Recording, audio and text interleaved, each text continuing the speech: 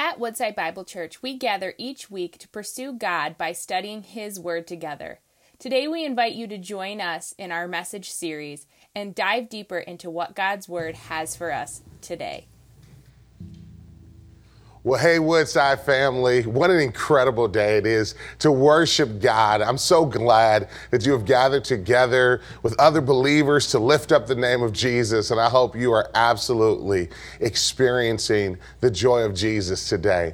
You know, I'm really excited to be able to delve into the Word of God with you. For those of you who know me, you know my passion for helping to lead our church in the Word, but for guests and visitors, I just want to take a moment to share with you a little bit about why we do these video-based sermons occasionally throughout the year. You know, our primary way of discipleship, of leading our churches is through live preaching and teaching and local pastoring. And the reason why we do that is we believe that's the best way and the most biblical way for you to grow. It's through having fellowship in person with other believers, being led out by a pastor who knows you, who loves you, who's praying for you. And I'm so grateful that your campus pastor and their families do that. You know, we are blessed here at Woodside across all of our campuses to have pastors and pastors' wives and families that carry you in their hearts. So often I meet with our campus pastors and they share with me the burden that they have to see the members of their campuses grow in Jesus and the deep love they have for you. And so please know that occasionally throughout the year we have this format, but primarily you're going to be led by pastors who know you, who love your family, who are so happy to lead you in your journey with Jesus. Now, why do we do this though? Well, we do it because we believe that it's important that a few times a year as one family, we are led through the Word of God together. And I'm going to do that today. But before we get into the Word of God today, I do want to invite you to tonight. Tonight is our annual celebration. It's going to be absolutely incredible. You know, it's one of those times a year where we come together as one church family, all of our campuses, to worship God together, to thank Him for what He's done over this past year, and to look forward to what He's going to do in prayer and in thanksgiving. Now, what are we thanking Him for? There's a lot of things we're going to talk about. Our global impact, the number of people that we've reached this year with the gospel. But I just want to give you two statistics that I really am so excited about. Two numbers. Now, all of what God has done can't be measured in numbers, but two that really bless my heart. The first is that we, on average, serve over 1,200 kids per week across our campuses. That is amazing to me, that we are able to have that type of impact on the lives of children who are going to shape the next generation. I want to say thanks to all of our kids ministry leaders, and I want to invite you as moms and dads, as member of the local church, to consider serving with our kids. They are so important, and I can't think of a ministry opportunity that has a greater ROI, return on investment, than serving our children. I also tonight get a chance to celebrate with you baptisms. You know, baptisms are one of those clear moments where we see God at work and lives being changed. This year, hundreds of men and women were baptized at one of our Woodside campuses. As a matter of fact, just shy of 400 men and women professed publicly their faith in Jesus through baptism. We're going to celebrate that. Tonight, we're also going to have a baptism. It's going to be incredible. For the kids, it's going to be fun. We got inflatables, laser tag, and so much more. So don't miss tonight. It all happens at 6 p.m. There's also the business of approving the church's budget, voting in elders, and so much more that is a part of being a member of a local church. So please come and be with us at our Troy campus. Well, I just want to take a moment to talk to you about living with passion. In particular, living with a passion for the gospel. Have you ever noticed how jobs look different when people do them with passion versus when they don't? You know, when somebody does life with passion, people take notice. But when they don't live with passion, they're easily forgettable. You know, my example of this is a good friend of mine who I went to college with. Her name is Sharice Miles. She's become known as a singing flight attendant. You know, Sharice works for Southwest Airlines, and she has the responsibility among many of doing that mundane task of sharing with her passengers the safety procedures before the flight flight takes off. Now, all of us who've flown know how easily unforgettable that moment can be. Half the people are still on their cell phones, making final calls to loved ones. Some are searching and scrolling their social media feeds. Others may have already kicked into their nap for the flight. And most don't even grab that little instructional card that's placed in the seat pocket in front of you with all the diagrams on what to do in case of emergency. You know, Charisse noticed that most of her passengers weren't listening to this vital and important information. Here she was sharing life-changing information to a group that was totally unenthused. So how did she solve the problem? What did she do? Well, she decided to sing. Charisse has an amazing voice. I would even say a magnificent voice. And she brought that passion to what would be otherwise an easily overlooked task. She began to sing for all of her passengers the flight instructions and those safety instructions as well. And you know what she noticed as her magnificent voice floated through the cabin? That people were hanging on every word. They were listening. And what was the difference? Simply that she brought passion to her purpose in life. She brought passion to life. And that's exactly what you and I are called to do. You know, there's this quote that I love. It's from John Piper. He wrote the book, Don't Waste Your Life. I love that book. And he says this: the wasted life is a life without passion. Now, there's more to that quote. I'm going to come back to it in just a moment, but I agree with him. I also agree that the converse is true, that when you live with a passion, you can change the world and certainly capture the heart of people. Think about how many people we follow and help us to have interest in things we otherwise wouldn't have interest in, but we do simply because of their passion. How many people watch the Food Network just to see people like Emeril Lagasse cook these amazing meals with passion? I gotta be honest with you, I don't really love cooking, but I love hearing him say bam as he throws a new spice into a delicious meal that he's preparing. Or what about Chip and Joanna Gaines? I mean, I watch them and it makes me want to renovate houses and flip houses. And I don't even like fixing up things, but it's just their passion and their creativity that helps to draw me in. Or how many have ever thought about going on some extreme expedition because they saw one of the episodes of one of the shows that Bear Grylls is featured in? You know, people who live with a passion capture our attention.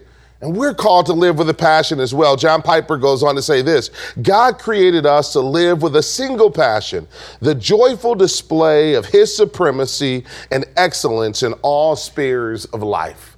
I believe that's true, that God has called you and I to live with a passion.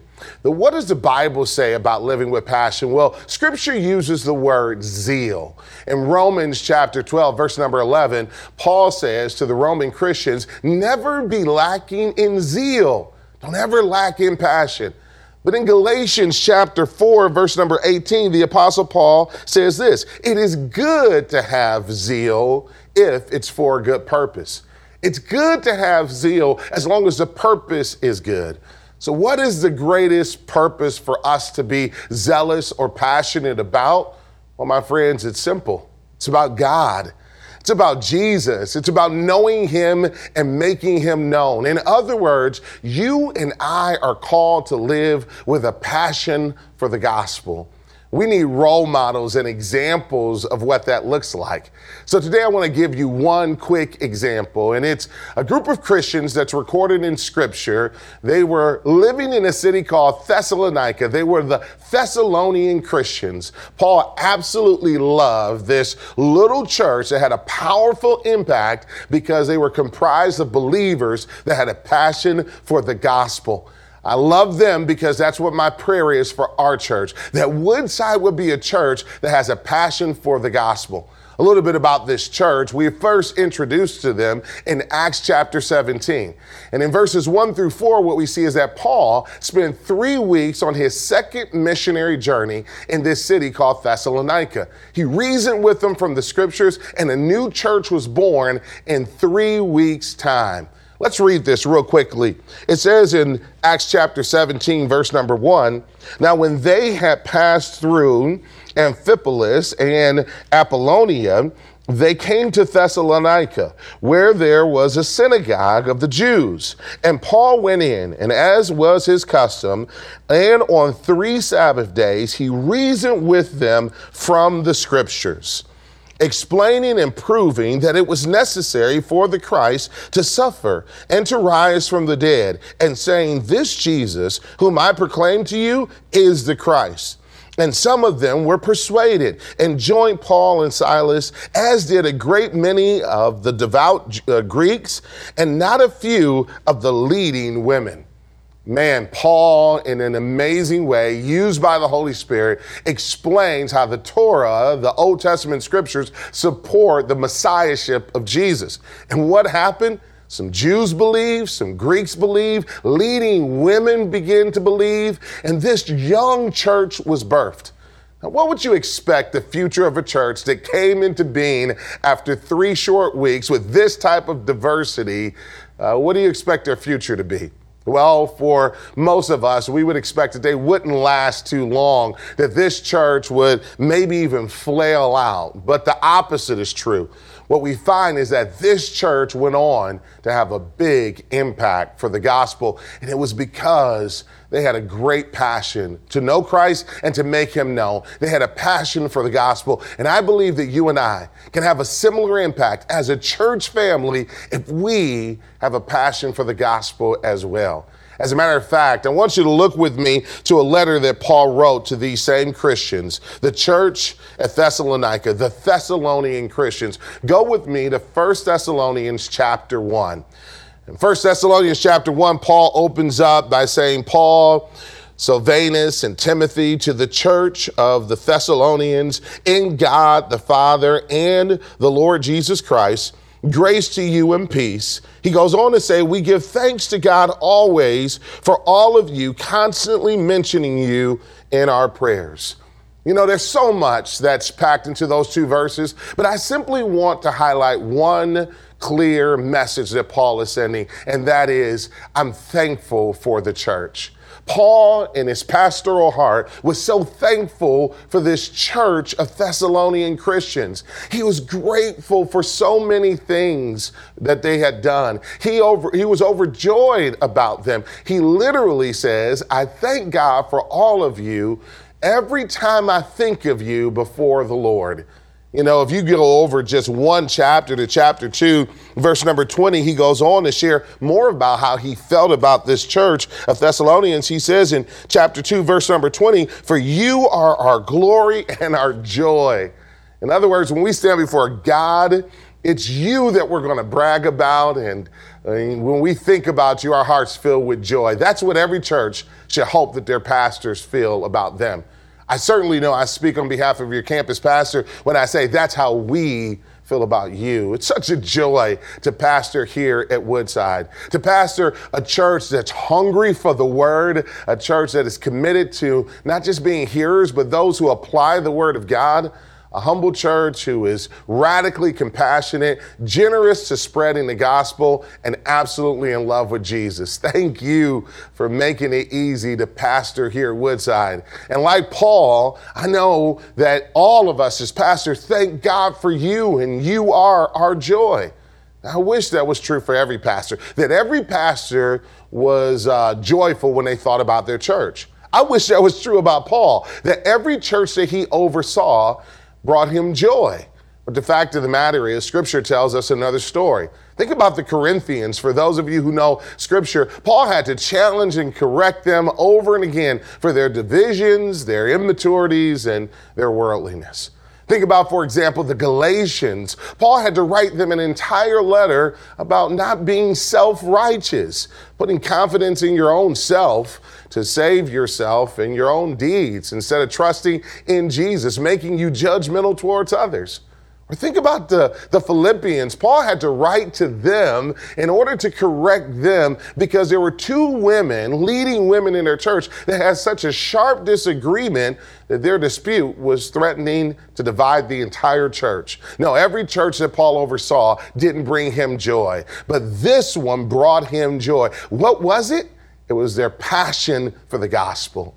So how do you know that you are passionate for the gospel? Well, Paul gives three ways we can know that we are passionate for the gospel, that the gospel has literally not only seized our hearts, but also become the center of our lives. I want to share those with you quickly. The first way we know is that the gospel has come to us. What do I mean by that? Well, look at verses 3-5. Paul goes on to say, remembering before our God and Father your work of faith and labor of love and steadfastness of hope in our Lord Jesus Christ. For we know, brothers, loved by God, that he has chosen you because our gospel came to you, not only in word, but also in power and in the Holy Spirit and with full conviction. You know what kind of men we prove to be among you for your sake. I want you to hear what Paul just said. Paul said that we know you're chosen by God. And how do we know you're chosen by God? Because the gospel came to you. That's his way of saying we know you're chosen by God by the way you received the gospel, how hungry you were for the word of God. And this was a hungry group. This was a group that was hungry to be taught the gospel, hungry for the pure, sincere meat of the word of God. They wanted truth without any type of error or distraction or carnality or social thought or pop psychology. What they wanted to know is, what does God have to say about life, about everything that's important, about the present and about my future? I hope that's true about you as well. And you know that this group was hungry because of the way the word of God came to them. It didn't just come to them in truth, but Paul says it came in power, full of the Holy Spirit, and with full conviction.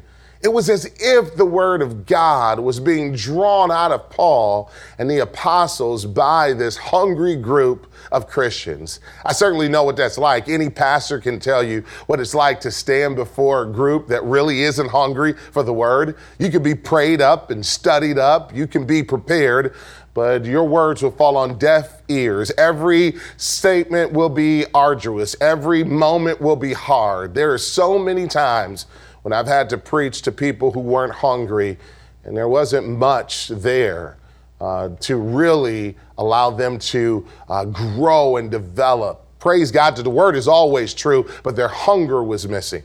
But conversely, you know what it's like when a group is hungry. There's been times when I've been tired and exhausted, but yet I had to stand before a group of people to preach the word of God, and those hungry souls literally drew the word out of me. It was more than just my preparation. The Lord was honoring them and their hunger for the truth. Well, this is true for the Christians in Thessalonica. These Thessalonian Christians were hungry for the word. What about you? What about you? Are you hungry for the word of God? You know, so much of what happens in the worship service, it's not the pastor's fault, not the worship leader's fault. It's based off of our hunger. God honors our hunger. Woodside, let's be a hungry church for the word. You know, recently I was in the online chat for teachers, and a question was posed to them. Name your best student and why that was your best student. Well, my parents were teachers, and I watched this with full intent. I wanted to know what teachers thought were the qualities of their best students, and two characteristics emerged. First, the best students are hard-working students. Secondly, they're persevering students, students who aren't easily discouraged by life or by the subject matter, but they press on through even the tough times. They have a good work ethic, and they're persevering. Well, that's exactly what Paul says about this group in verse number 3. He says that remembering before God and our Father your work of faith and labor of love and steadfastness of hope. This was a group that worked from faith. Because they trusted God and knew he loved them, they were a group that served God, not to be saved, but because they were saved. They labored in love. They loved God and one another, and that caused them to live sacrificially for them and for the gospel. And they were steadfast. They persevered. They held on to their faith, even in a culture that tried to get them to let go of their love for Jesus, all because they had a passion for the gospel. Well, how else do we know we have a passion for the gospel? Well, the second way we know is not only that the gospel has come to us, but that the gospel has changed us. I want you to see how the gospel changed the Thessalonians. Look at verses 6 and 7, and then we'll look at verses 9 and 10 together. Verse 6 reads as this: "And you became imitators of us and of the Lord, for you received the word in much affliction with the joy of the Holy Spirit, so that you became an example to all the believers in Macedonia and in Achaia." Verse 9, "For they themselves report concerning us the kind of reception we had among you, and how you turned to God from idols to serve the living and true God, and to wait for his Son from heaven, whom he raised from the dead, Jesus, who delivers us from the wrath to come." Man, I love these Christians. I love them because their story is they weren't just hearers of the word, they were doers of the word as well. The gospel had changed them. They used to be known as idol worshipers, literally, not just figuratively, but they were worshiping false gods and all that came along with that. Now, during this time and age, to worship a false god also had moral implications. You see, the gods of the age were always immoral, sexually immoral, financially immoral, ethically immoral. So that means that these people would have not only had wrong worship, they would have had wrong ethics as well. But now Paul says everyone knows and can see that you have changed, that you no longer worship those false idols. You're no longer sexually promiscuous. You're no longer financially irresponsible. You're no longer immoral, but you are honoring God to the best of your ability. What a beautiful thing. Now, how did this happen in their life? Well, three things that Paul gives. Number one, they became followers or imitators of their leaders. Specifically, they became imitators of Paul and the apostles. I just want to apply that to us. I pray that you are looking at and following the examples of the leaders on your campus. Not just your pastor, but the local elders there at the campus, the deacons and deaconesses, the men and women who have walked with Jesus for a season, those who have proven to have a life of fruitfulness before God. You know, Paul commends them for their faithfulness to the word of God and to the Lord. They followed not only their local leaders, but they followed the examples of the apostles themselves. And I want to encourage you to do that as well. You know, leaders are great to follow. It's always good to follow the example, the good example of pastors and deacons and elders. But what if we err? What if we go off the wrong path? Every day when you wake up, you can look on Twitter or a news feed, Facebook or wherever, and you can find stories of pastors who have blown it, fallen from grace. So what is your protection from that? It is to follow the word of God and the examples of the apostles. Follow their example by studying the word, because as you do, and you look at the word of God and you ask yourself, is what's happening in here happening in me? Then you will be changed, just like they were. But notice he also talked about how their view of tomorrow shaped their today. They were changed because they were eagerly longing for the return of Christ. He says, and to wait for his Son from heaven, who he raised from the dead, Jesus, who delivers us from the wrath that is to come. Listen, they were looking forward to the return of Jesus. Don't take your eye off of tomorrow. Keep your eyes on Jesus. He's coming back. He's coming back.